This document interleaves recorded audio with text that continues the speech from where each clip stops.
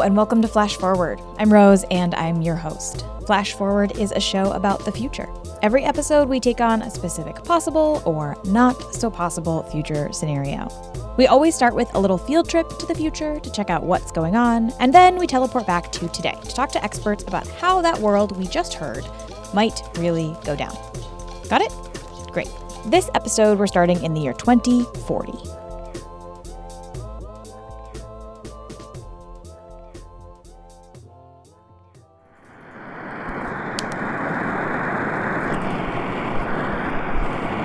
Amanda and Patrick Henderson were escorted by armed guards to and from the facility, but were able to retrieve their child without any incidents.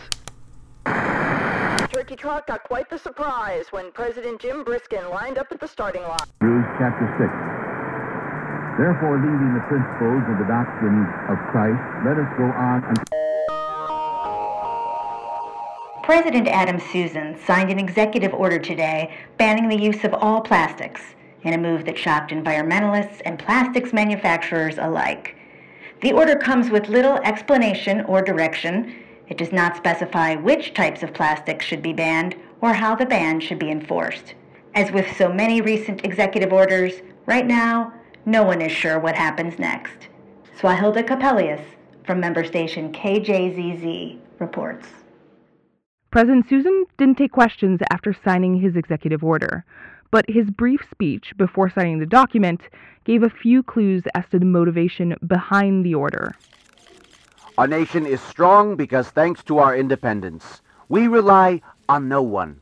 And not only are we seeking energy independence, but we must also seek materials independence. Yes, we cannot waste a drop of petroleum, our most precious commodity.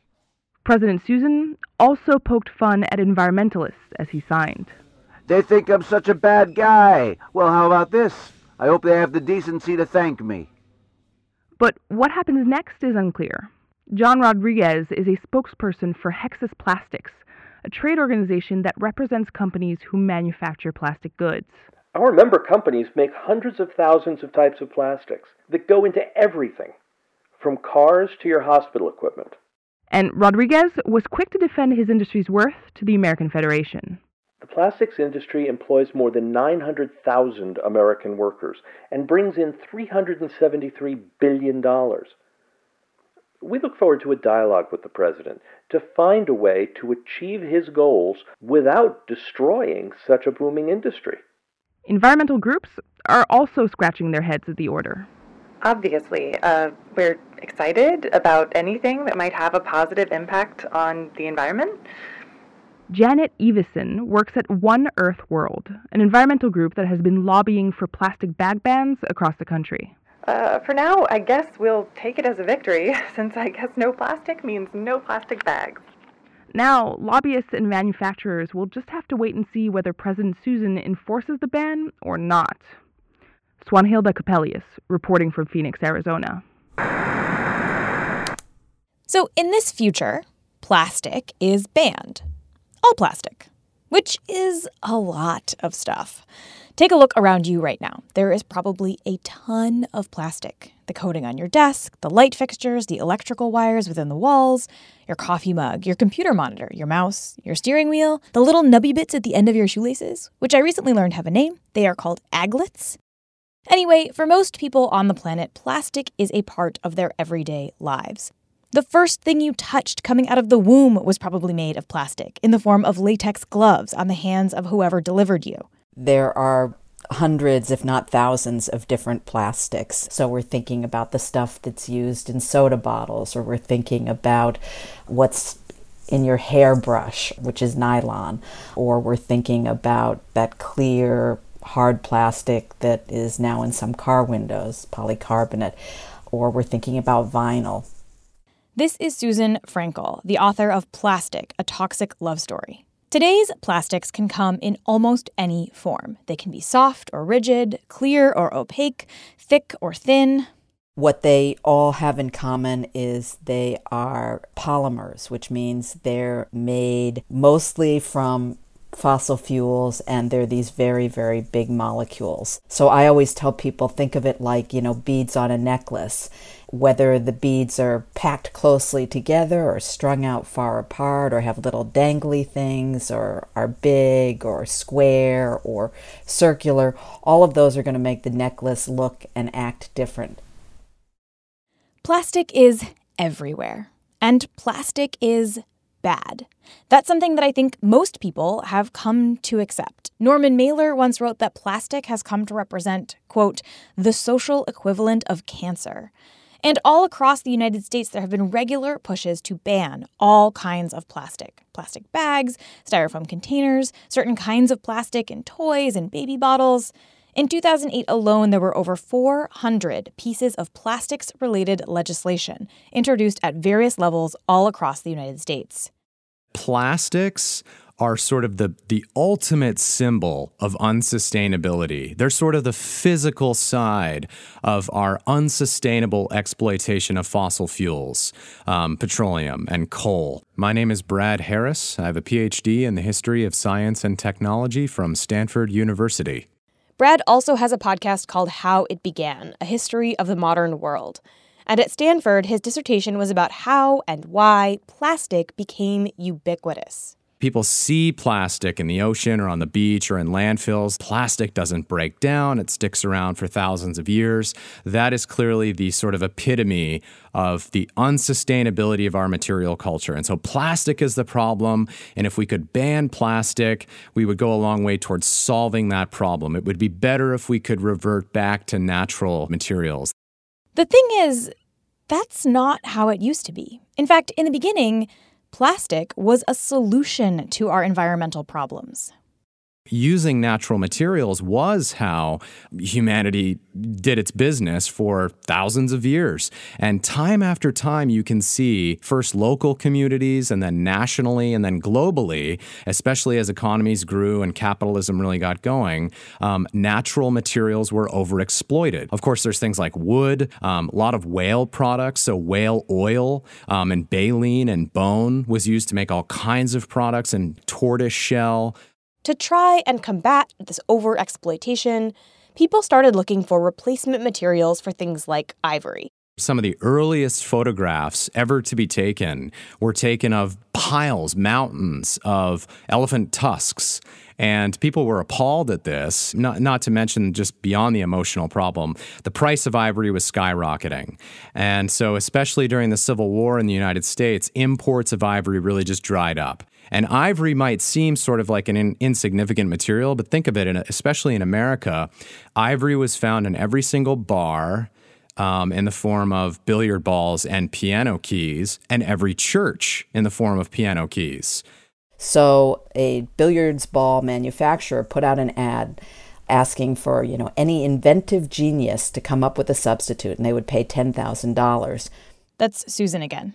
And that ad was spotted by this guy named John Wesley Hyatt, who was sort of an amateur inventor.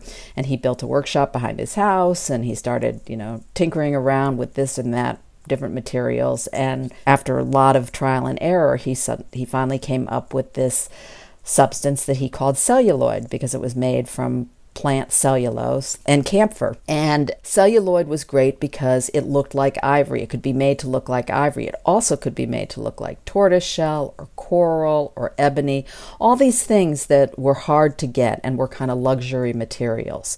Using cellulose, companies could make things like billiard balls and combs and piano keys without having to use ivory. And it wasn't just ivory that prompted the invention of plastics. That was followed in 1907 by Bakelite, and that was invented by this Belgian chemist named Leo Baekeland. And again, he was looking for a substitute for a scarce or natural resource. What he was looking to replace was lacquer. Did you know that lacquer, or more specifically shellac, comes from a beetle? I did not know that, but it turns out that shellac is a resin that is secreted by the female lac beetle, which lives on trees in India and Thailand. And in the early 1900s, the United States was blowing through all of its lacquer. Lacquer also happens to be a great electrical insulator. And in the early 20th century, the United States is stringing up wire everywhere and rapidly electrifying, and they couldn't get enough lacquer. to insulate the wires. So they were desperate for an alternative material. So in comes this guy named Leo Baekeland. And Baekeland, like Hyatt before him, set up a workshop, spent a lot of time trying to come up with something, and he came up with this stuff called Bakelite. It was completely made from fossil fuels, from like a byproduct of the coal-making process. And it was this great, hard, sort of dark material. As soon as Bakelite was introduced, it was instantly adopted all over the place. Think of those old-fashioned telephones, those old black telephones. That's Bakelite. It was used in fountain pens. It was used in buttons. It was used in industrial gears. And, of course, electrical wires. Which was great for the poor little lac beetle. Shellac was hand-scraped off of trees. Usually the tree was injured seriously in the process, if not killed. This was a big problem.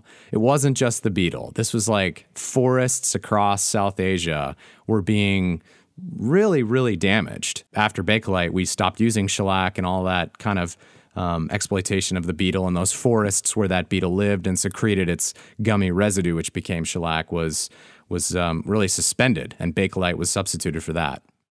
There are tons of examples like these. Plastics cut down on deforestation, on tortoise hunting, on pearl harvesting, and even on whaling.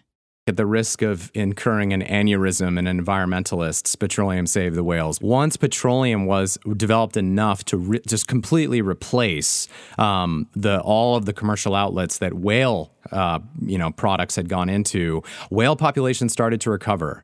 Now, let's not pat ourselves on the back too much. Lots of whales are still in big trouble. And a lot has changed since the early 1900s. Plastic has now totally taken over. And in fact, that monumental rise in the use of plastics has introduced a new problem for marine creatures specifically. So when plastic gets into the marine environment, it doesn't ever fully dissolve or mineralize, but it breaks down into smaller and smaller pieces. I'm Sherry Lippiat. I'm the California Regional Coordinator for the NOAA Marine Debris Program. Marine debris is a catch-all term for stuff in the ocean that should not be there. So it can be everything from tiny pieces of microplastic up to consumer debris items, lost fishing gear, abandoned and derelict vessels. Not all marine debris is made of plastic, but most of it is. Plastic is typically the number one material type that's found, and it usually ranges from about 70 to maybe 85% of the items that are found during these surveys are plastic. The most famous piece of this marine debris problem is the so-called Great Garbage Patch, or Great Pacific Garbage Patch, or whatever you want to call it. For a long time, people described this garbage patch as an actual island of floating garbage in the ocean. But that's not exactly right. So the garbage patches aren't an island or like a really thick accumulation of plastic that you can see from space or walk on. It's more of a peppery soup of plastic debris, so a lot of smaller plastic fragments. Because of the way the currents in the ocean move, those plastic fragments tend to accumulate in two regions, the western garbage patch off of Japan and the eastern garbage patch about halfway between Hawaii and California. And so it's just an area of the ocean where more plastic tends to accumulate compared to other regions of the ocean. And you can actually sail through these areas and not even know unless you tow a net and collect a sample. Fish and other creatures often wind up consuming these little bits of plastic, and unsurprisingly, that is not good for them. And so that can cause physical blockages or damage to the gut, as well as creating a false feeling of fullness. You know, the plastic is not providing any nutrition to these animals. So, for example, albatross in the northwestern Hawaiian Islands, pretty much any bird that's found has significant accumulations of plastic in their gut. Just because of the way that they feed and forage on the stuff that's floating at the surface, which is where a lot of the plastic is found. Similarly, I think there's evidence that sea turtles will mistake, for example, a plastic bag for food. So scientists know that individual animals ingest this stuff, but they actually still don't have great data on what that means for entire species or even populations. How many Hawaiian monk seal are killed by marine debris every year, and what impact does that have on their overall population? So if there are these pooled regions of plastic just sort of floating at the top of the ocean, why don't we just invent a marine Roomba to skim the top of that plastic off? So these areas are constantly changing in size and shape based on the current weather conditions and the way that the currents are moving. It's not concentrated. So it would take an incredible amount of effort just to cover this area even once. And all the while, more and more plastic is being dumped into the ocean. Instead of trying to build the world's largest pool skimmer to use on our oceans, Sherry says that we should stop throwing so much plastic in them in the first place. So thinking about single-use disposable items that we're using every day, like straws or plastic cutlery or to-go boxes, plastic bags, and thinking of ways that we can switch to reusable items and just kind of cut off that waste stream. Or we could just ban plastic, like in this episode's Future. And when we come back, we're going to talk about all of the ways that would change the world and who is developing alternatives right now. But first, a quick break. I wanted to start this section with a big list of statistics about just how prevalent and huge the plastics industry is. It turns out that it's actually really hard to find data on all plastics because there are so many different kinds. The American Chemistry Council puts out an 80-page manual every year called the Resin Review. Just talks about plastic resins. But here is some information that I could find. According to the Plastics Industry Association, there are 18,000 plastic manufacturing facilities in the United States. And the plastic industry in the U.S. alone employs over 1 million people. According to the World Watch Institute, 299 million tons of plastic were produced worldwide in 2013. Plastics are in credit cards, carpet backing, window and door frames, synthetic leather, film, irrigation pipes, fast food trays, video cases, coat hangers, CDs, medical storage containers, paint, toys, pots for plants. Think about your kitchen. Your pots and pans probably have a plastic coating. Your refrigerator has plastic shelving. Your spatula has that rubbery, plasticky stuff at the end of it. The containers that you buy things in, peanut butter, oil, sauces, yogurt, chip bags, all made of plastic. Your vegetables might have come wrapped in plastic. Your cheese is probably wrapped in a paper that has a plastic coating. Or take cars, for example. In the 1960s, about 20 pounds of plastic was used for each car. Then, in the 1970s, the U.S. passed vehicle fuel economy rules, and manufacturers were pushed to make their cars more energy efficient. One way to do that is to make the car lighter. And one way to make the car lighter is, you guessed it, use plastic. Today, on average, 50% of a car's volume is made up of plastic. That's about 336 pounds of plastic per vehicle. This is all to say that without plastics, everything would change. The idea of banning plastic is ridiculous. I mean, for one thing, what are you banning? There isn't a single plastic. There are a lot of different plastics. That's Susan Frankel again, the author of Plastic, A Toxic Love Story. Are you banning the plastic that's used to make plastic bags? Well, that's also used to package produce that's going to travel from, Chile to Massachusetts in the winter. And the only way you're going to be able to feasibly get it here and to be able to get it here cheap enough is by using plastic. That's the only lightweight material that'll allow you to do it. Are you going to ban nylon? Does that mean that we're not going to have toothbrushes anymore made of nylon? They're going to have to be made out of boar bristles? Do we have enough boars to make toothbrushes for 300 million people? Are you going to ban acrylic? Okay, so what are you going to use in the windows of planes? Because that's not all glass. If they say no more plastic, period, then our economy grinds to a halt. That's Brad Harris again. If we want to consume materials the way that we do, if we want our entire basis of prosperity to be gross domestic product, to be a measure of the things that we consume, and that has to grow every year by like some 2, 3, 4, 5%. And the more it grows, the better we're doing. If that's our metric for prosperity in the modern world, then plastic is the best way we've discovered so far, the most efficient way we've discovered so far for getting away with that. Aha! Once again, the true enemy here is capitalism. One thing that's really hard when we're talking about replacing plastics is that a lot of times plastics do things that we just don't have any other way to do. So even when we know that there might be downsides and risks to a certain kind of plastic, we have to weigh those against the benefits. I think a really great example of this is the vinyl blood bag. Until you had blood bags, you couldn't have blood banking. You didn't really have a way to collect blood and keep it and be able to use it for transfusions. The blood bag was invented by a guy named Karl Walter, a surgeon and a professor at Harvard Medical School in the 1940s. At the time, the concept of blood banking was totally new, and it was actually kind of controversial. Karl Walter had actually established one of the first ever blood banks, and it lived in a basement at Harvard. Apparently, the trustees at the university found the whole concept of storing a bunch of blood in a basement kind of weird. So Walter kept the whole thing on the down low. Anyway, this blood bank he had established, it had a lot of problems. The blood from donors was drawn through rubber tubes and deposited into glass bottles that had rubber stoppers. The problem with the rubber was that it allowed air and bacteria to get in, which you obviously don't want. So Walter went looking for a better way, and he hit on this material that was all the rage at the time, called polyvinyl chloride. So he started working with that vinyl, and he developed this bag, which, seemed to hold the blood really well, seemed to preserve the blood really well, and it didn't break. This was a total revelation, but Walter's colleagues weren't totally sold. So Walter came up with an idea to really impress them.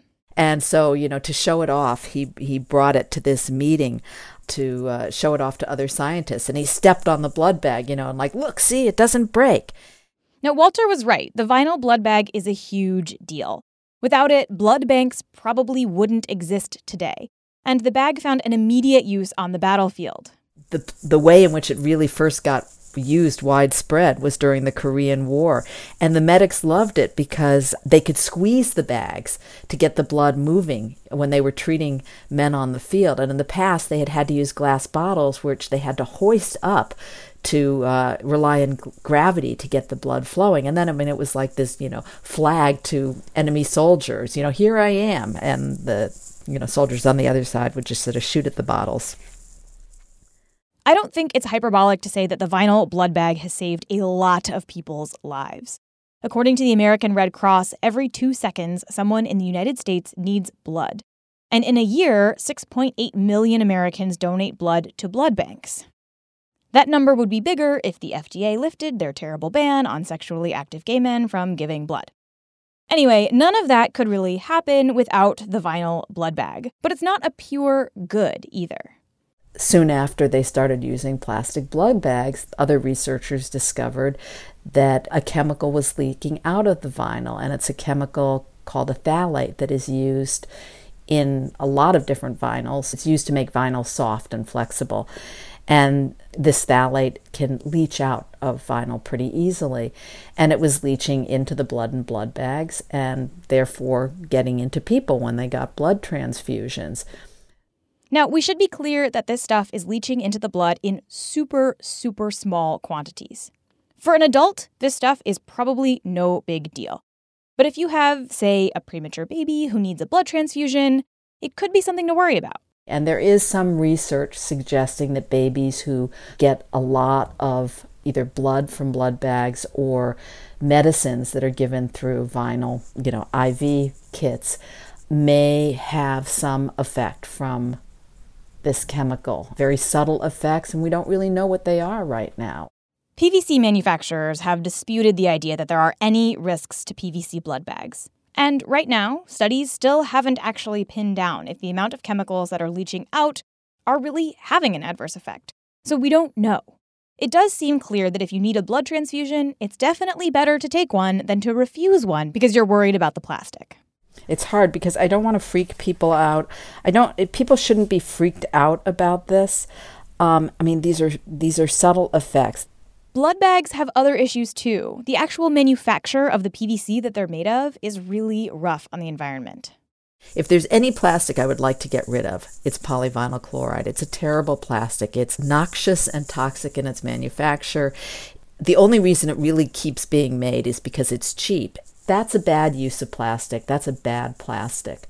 But blood bags are a great example of how hard it might be to replace plastics. Because even though people are aware that there are some risks to these PVC bags, and even though people know that they are toxic to produce, nobody has come up with a better version.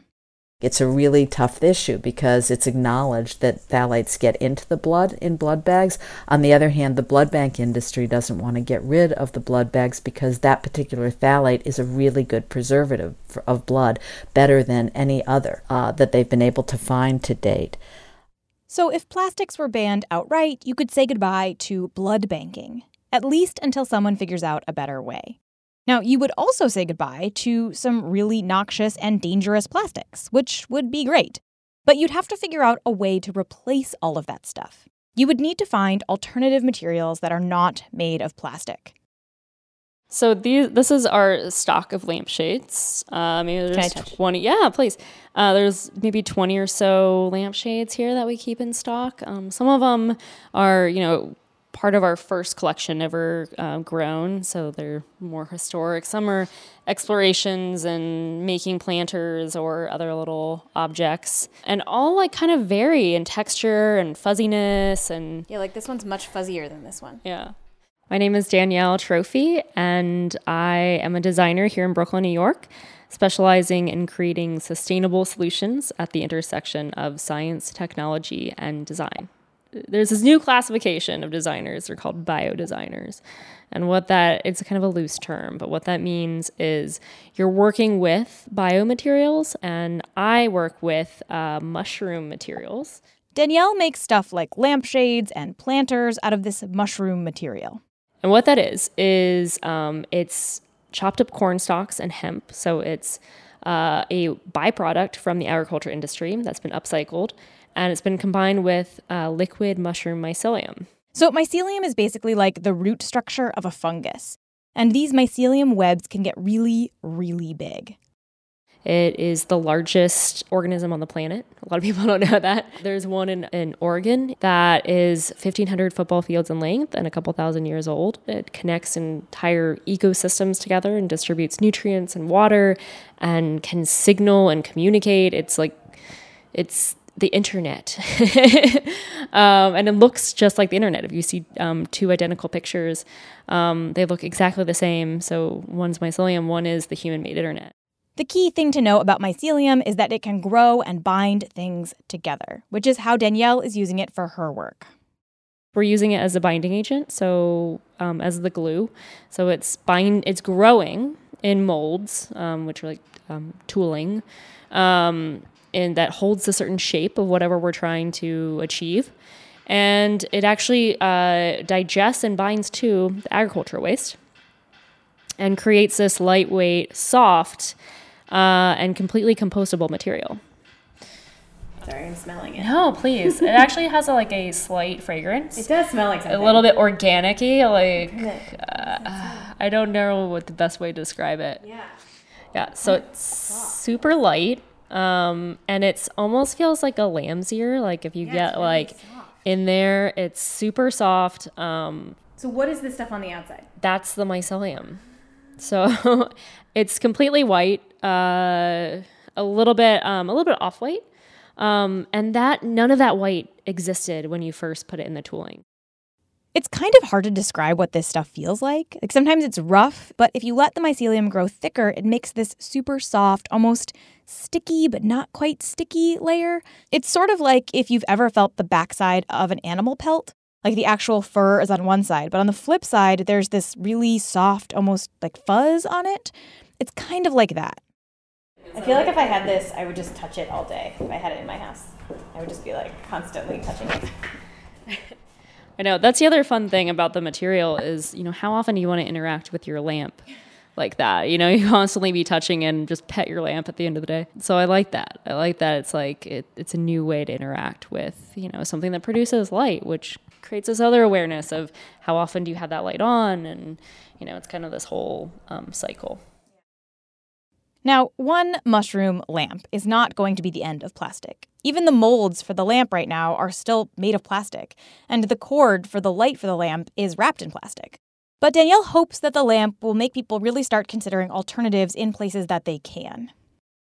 The lamp is just a demonstration of one of the applications. So really the next step is letting people play with it, letting them explore the possibilities and start, brainstorming around what other places can this material live in their life. What other materials in their environment can it replace? And it worked for her. Through working with this material, I became really interested in biomaterials in general, and also just biology and science. So I ended up going back to school and getting a master's degree. I'll complete it in 2 weeks. Thanks. In biomimicry. Danielle isn't the only one working on biologically derived materials. There's this growing field of bioplastics and biomaterials. Danielle uses mushrooms, but other people are using things like cigarette butts, vegetable oil, gas from landfills, and more. You're already starting to see plastics that are created from captured carbon out of the air. You're seeing plastics that are being made from bacteria or yeast. It's like plastics in the 70s, right? You're in that glorious experimentation place where that it really is all about creativity and finding the application and trying to push the boundaries into being able to achieve the results that you need for the function that you need. But realistically, not everything can be made out of mushrooms or vegetable oil or yeast.